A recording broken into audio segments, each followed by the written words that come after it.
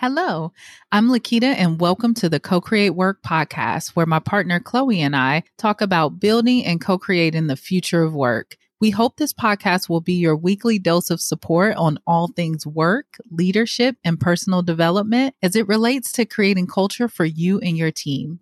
Because one of our principles is to be a guide, we look forward to providing space for our shared learning and exploration while trusting your personal experiences. After all, this is what co-creation is all about. So let's co-create together.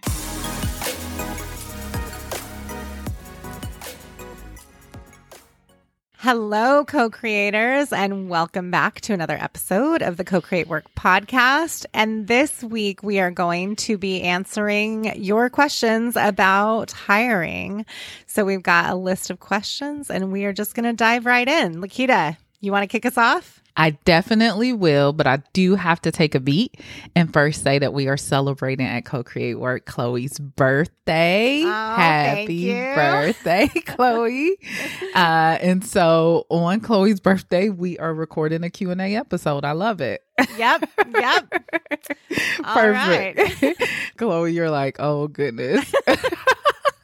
Let's get into it. So we're answering, as Chloe mentioned, Q&A this week. You all have a lot of great questions we're excited to dive into. And some of these capture some of the items we've been talking about in the previous weeks. And there are a couple of new things that we're excited to jump into.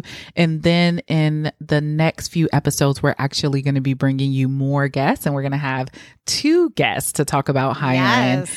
Both at a larger organization, growing a larger organization, and then for a small business who's just like adding their very first person. So we're super excited to bring those conversations to you in the coming weeks, and they are both brilliant. So let's kick it off. The very first question we got is, how do you create a captivating job posting that attracts the right talent?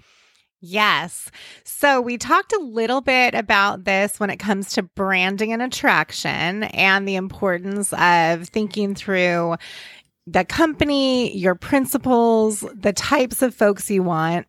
And that is a huge part of creating that captivating job posting, is really providing a story and description of what the person's going to be joining, what they're going to be part of, so that they feel interested in being part of your organization. And then there's the actual, what are they going to be doing for the job? And writing that in a way that they really can visualize and see themselves in the job, at work, part of the team, when it comes to that captivating job posting. Lakita, I know you've got some additional thoughts on this, so I'd love to hear them. Yeah, no, I totally agree with everything you said. And we just always want to highlight that the attraction starts with your principles and your company. So definitely include that. Another thing, Chloe, that we have seen some folks miss on is like, what do you offer them, right? Yes. So we've seen a lot of job descriptions where right out the gate, it's like, we need you to do this, and this. And we need to say what's in it for them, right? This is a mutual attraction. So what are some of the ways that the company works? What are some things they can expect? What benefits and bonuses, those items that you offer? Let's just be clear about that, and let's make sure we include that in the job description. And then, as Chloe mentioned, what will they be doing and how does it connect to kind of their superpowers, right? So we have seen titles like who you are, right? And then they describe things like, you're someone who's really interested in data. You know, you're committed to going above and beyond in delivery for our clients. It is really important to you to have space to design new ideas and innovation. So we really just want to be clear about the skills the individual will have and the types of things they'll be able to bring into the role versus listing out 10 years of experience, 2 years writing high level of data analysis. Right? Yeah. So just like a bullet of overview of experience. Let's talk about skills. Let's talk about the type of way that they might work and show up in the organization and ensure that you are sharing what's in it for them. Awesome. Our next question, what is your opinion on applicant tracking systems? Yeah, absolutely. And so just a little bit about like applicant tracking systems. There is a variety. Some of these systems will have a candidate submit their resume and they do kind of an automatic reading of the resume and sort folks out. So there are a lot of systems. I know that Indeed, actually, ZipRecruiter, some of those tools have some of this already built in where you can highlight certain categories and certain experience that you are looking for. So applicant tracking systems it's a challenge, right? Like anything that we have right now that can read and sort is open to mistakes, right? It's open to not capturing the type of experience that you're looking for, especially in your role as you are increasing something like diversity on your team. You may be looking for lived experience in a certain way. You may be looking for the types of skills like communication skills, leadership skills that may not be captured and picked up by an applicant tracking system. So I would say like proceed with caution. Yeah. We always recommend after you have a role posted and out there, at the end of that very first week, do an analysis. How many people have applied? Is it the right type of experience that you're looking for? Do you feel like you have a high level of diversity in background? Do you have a high level of interest? Very first week, we don't want you going 2, 3, 4 weeks and not doing at least an initial assessment. So if you decide to use some of these tools, please check in often to see what types of candidates you're getting and be open to adjust if needed. One of our favorite ways to have folks adjust is to just list out 3 key questions that you would like candidates to answer. Keep it short, keep it sweet, give them a certain amount of time to answer those questions and get those back. A lot of time that will give you key information that you need to help you to sort through candidates. Because really what applicant tracking systems are about, right, is this like sorting of candidates and being able to say, I have 500 resumes. How do I move things forward? So this question piece could be really critical. And we have found that it's a game changer for our partners and clients. Yes. I will just add that you want to make sure that you have a way of tracking candidates where you can easily see for yourself. So when we think about applicant tracking systems, that's the technology.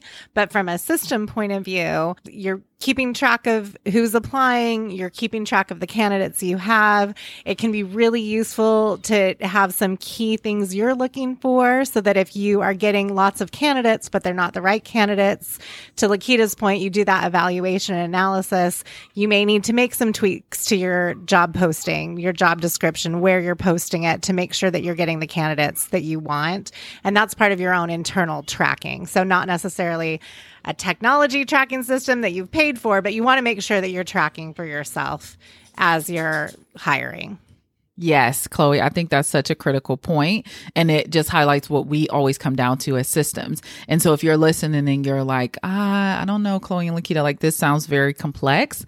I just want to do like a little humble brag on Co-Create Work to say that our clients all the time tell us like, oh my gosh, like I have the most amazing team. I have found the most amazing people because I've used the tools and techniques that you all have highlighted. So this complexity or additional steps is like a slow down to speed up situation that we're outlining for you here. Yes. All right. Okay, so let's go to question 3. When reviewing an applicant's skills or tests, any assessments, what is the type of thing that you focus on? For instance, should I be looking at their personality? Should I be measuring for problem solving, emotional intelligence, all of the above? What say you, Chloe? Well, let's start with my area of expertise, which would be like those personality traits, personality assessments, emotional intelligence. And what you want to make sure you're doing when you're assessing is looking at the job and what the person brings to the job and asking behavior-based questions to identify Are they going to be able to do this job? Have they done something like this in the past? I'm going to be real clear on this. Now, we're talking personality traits. Some folks like to use personality assessments. They should not be used for hiring. Ever. It is not a thing that is recommended. It can create a lot of bias, and someone's personality doesn't dictate whether or not they can do a job. Period. That is correct. Period. I love that you said that. And a lot of times, to just add to your period, Chloe, it is illegal for 99.9% of those tests. Yes, when it comes to hiring. I'll let you continue, Chloe. So when it comes to those pieces, focusing on the skill sets, the behaviors, what the person needs to do the job, that's what you want to stay focused on. So even when you're thinking about emotional intelligence, well, what does that look like? What are the behaviors you're looking for? And getting really clear and focused on what questions can I ask when I'm assessing this person to understand how they're going to show up and do the job. And again, understand actual behaviors. Yes. And so we encourage folks to always measure for ownership, always measure for ability to problem solve, always measure for ability to deal with ambiguity. But those are just some examples of kind of like those skills-based elements that you're looking for. And those three in particular are really important to how we work now, really important to the future of work, and also just like good partnership with folks. Chloe, I think one thing we can do, I'm just thinking of this, is like throw out our short question guide. So we'll add that in the show notes for you all, just like a couple of key categories and a question in each of those. In addition to emotional intelligence and problem solving, as we mentioned, you can also think of the initial 3 question once you received a resume for folks to answer. We think that's a really good way to help you understand how the person is thinking about this role. How do they deal with any challenges or their ways of thinking in connection with this job as well. And an additional thing that I love about the 3 questions is that it makes space for people who process information differently so that they have an opportunity to showcase what they want to share with you in a way that aligns better with how they process information and share information. So if you've got this preference for processing via writing versus a preference for processing via talking. It really makes a big difference. Yeah, I love it. All right. So let's go on to our next question. How often should you update candidates about the ongoing process? One thing that you're going to definitely hear from us to talk about is like have a high level of respect for people's time. So it's so important to keep folks updated on the process. So think of this as your client services for candidates, and really make this a differentiator for your organization and your company. So after folks have submit their resume, you can have all of this automated. If you are moving forward, you will hear a response from us within this amount of time. After a phone interview, hey, you have made it to the next step of the process. You will receive next steps on in-person or virtual interview. Here is who you will be speaking with. Give people the information that they need. What that shows is that you're organized and you are about your business, right? In the business of recruiting and attracting the best. And it's so important, Chloe, because we see time and time again, folks apply for a role. They may even have an interview, maybe an in-person interview, and don't hear back ever, or don't hear back for months. And it's completely unacceptable in our book because it only takes a few moments to treat people with respect. And so if you want respect from a candidate, you have to treat them with respect, right? So we were saying things like, folks will say via social, hey, I had somebody and I offered them a role and then they just didn't show up. I would be curious about what your hiring process was like and how you were engage with folks. So this one is a really easy one to fix and address, which is to outline the timeline, write some pre-written emails about all the next steps, and have those ready to go and set up as a part of your process. And you mentioned this a little. I just want to make it really explicit. Setting expectations at every step of the process of when folks are going to hear back from you. So if you know you've got interviews with candidates for the next 2 weeks, letting them know at the end of their interview, you'll hear back from us in 2 weeks. It can be 2 weeks. It doesn't have to be the next week. What's really critical is that they know when to expect when they're going to hear from you, so they're not just waiting and wondering. I would say on that, it can be 2 weeks. You want the process to move with some amount of speed overall, both for yourself and for the candidates, but setting those expectations and just being really clear at the end of each step, or laying out the timeline at the beginning, making sure you're updating candidates if the timeline changes at some point, because that does happen and that's okay. Keep people in the know. That's most important. Yeah, absolutely. Okay. Next question. How do you evaluate candidates? I love that we got this question. I've heard lots of people say, we interviewed, we really liked their responses. They seemed like they'd be a good fit, which we've already talked about that. But I like this question because people should be thinking about this. How do we evaluate candidates? Yes. And we are team rubrics, right? Like we definitely believe in how powerful a rubric can be. And it helps to clarify. It helps to ensure that you're asking for examples, and it helps to remove bias. So what we would say is look at each of the categories that you are measuring for. So typically you're looking at something like experience to some degree. You're looking at expertise in a given field, and then you're looking at overall skills.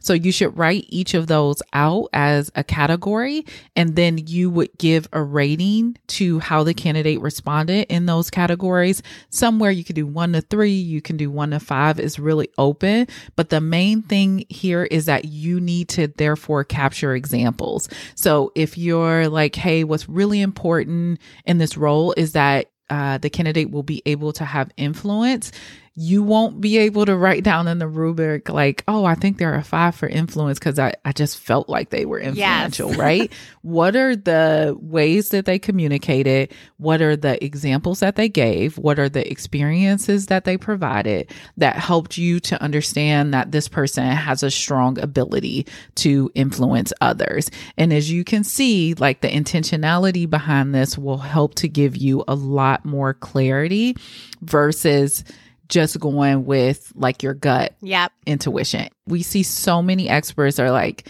hey, you just meet somebody and like go with your gut. And is this the type of person you want to have coffee with? And I just have to challenge that, because what that does is it creates a bias within us, and we're typically going to want to have coffee with folks that are somewhat like us, or have some of the same experiences that we have had. So we really want to challenge that narrative and encourage you to think about this from a systems view and create a rubric. And Lakita, when you were talking about that bias piece and thinking about a rubric, when you're thinking about those categories and what you're looking for, do be challenging yourself to be looking for folks who are going to complement you and how you work in the business. So when you're thinking about what you need, it's both in the role and also for your organization. And those should be aspects of the rubric, thinking through, what do I need from a person in this role? Both as the person performing the role, but also as I'm thinking about building my organization and the entirety of the community of my organization, what do I need here? And a rubric, so helpful. Yeah, I completely agree. And that goes back to that culture ad piece. I love it. Yes. All right. What's up next, Chloe? Socials and recruiting. Are socials a good method? And what tips and tricks do you have? Yes. So we definitely encourage you to leverage social I think we've said this before, but one of our favorite places for posting roles is actually LinkedIn. It gives you a lot of information. It allows your connections to reshare that role. Folks can really immediately click in and learn more about you, likely more about the business, which we know is so important to candidates. So our number one recommendation for posting is LinkedIn. We are not sponsored out by LinkedIn, but maybe we should be. But we think it's a very good place. We also want to just name that based on who your folks are that you are looking for, your industry in particular, people may be in a different place, right? So those folks may be on your, if you have a huge mailing list, if you have certain networks that you're connected with, we would definitely encourage you to leverage those as well. If you think like if your work is very specialized, so you may need to leverage some of those other locations also. Yes. And maybe a little tangential, but something that is worth mentioning is if you are thinking about sharing in your networks and you notice that your networks are a lot of people like you, it can also give you a good clue that you may want to start building your network, broadening your network so that you have even a better network to share with when you're thinking about hiring and getting information out there to folks. It's a good check-in. Yeah, absolutely. I totally agree. So get out there and get social with that role. Yep, Love to see it. All right. So up next is should you ever bring in search support? So let's first of all make sure folks know what search support is. So what we're talking about here is external hiring, recruiting, folks who help you find someone to fill a role. And when it comes to that search support, yes, there are times to bring in search support.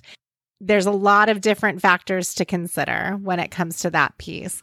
One of which is your networks and how much exposure you can have for that role. The other one that I'm thinking of is also the level of role and how specialized it is and how challenging it may be to find the person that you need for that role. Lakita, what else should folks be thinking about when it comes to search support?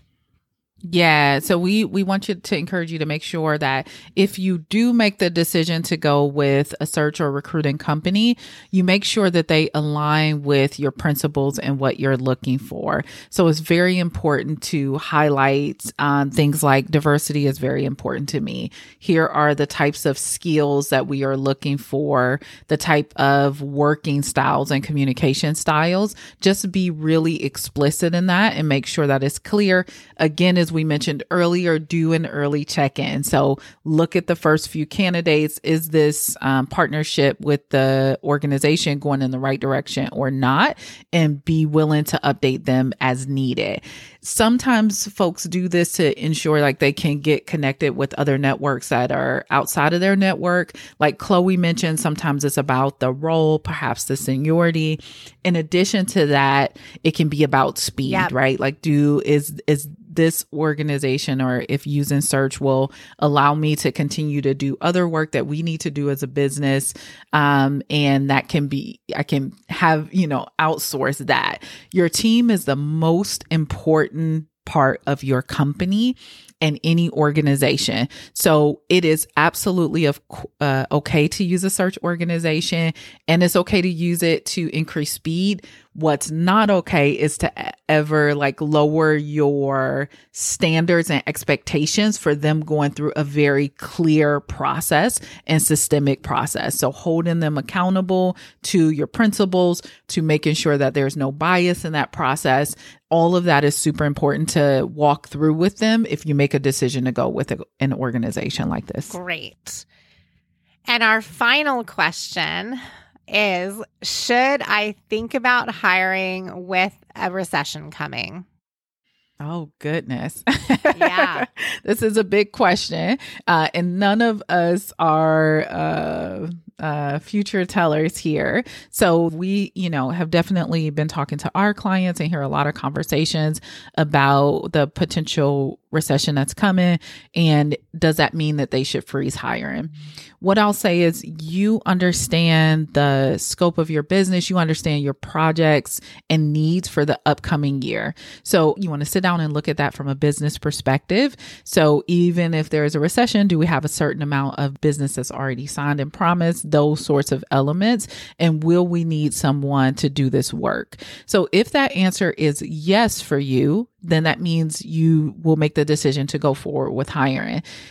Now is a great time to hire because there are great, talented people who are looking for organizations that are about transformation, that are about sustainability, and stability at this time. So absolutely. If you look at your goals, look at your business over the next 6 months and coming year, and things look strong to you there, we think it's a great time to hire. And I will just offer from my own experience in 2008, when we were experiencing a recession, I was in the category of just taking an opportunity to look at what I was doing and decided I wanted to do something different and make a switch. And so to your point, Lakita, around great talent being out there, you may also find that folks are doing that same thing, and you can find some really great folks who are going to bring a lot of different background, knowledge, approach, and be that culture add that maybe you wouldn't have gotten at a different point in time. Yes, absolutely. All right, Chloe. Well, that closes us out. So many great questions from folks. We're going to encourage you to continue to send us questions regardless of the topic that we're talking about. That helps to give us ideas for additional topics. And we love to answer questions. So we are happy to answer those as we go through as well. So in our coming episodes, as we mentioned at the top of the show, we are going to have some really great founders that we're going to be talking to over the next couple of sessions. And if you want to share any questions that you might have for them, please send those our way as well. You have our contact information in the show notes. And as always, thank you for your leadership.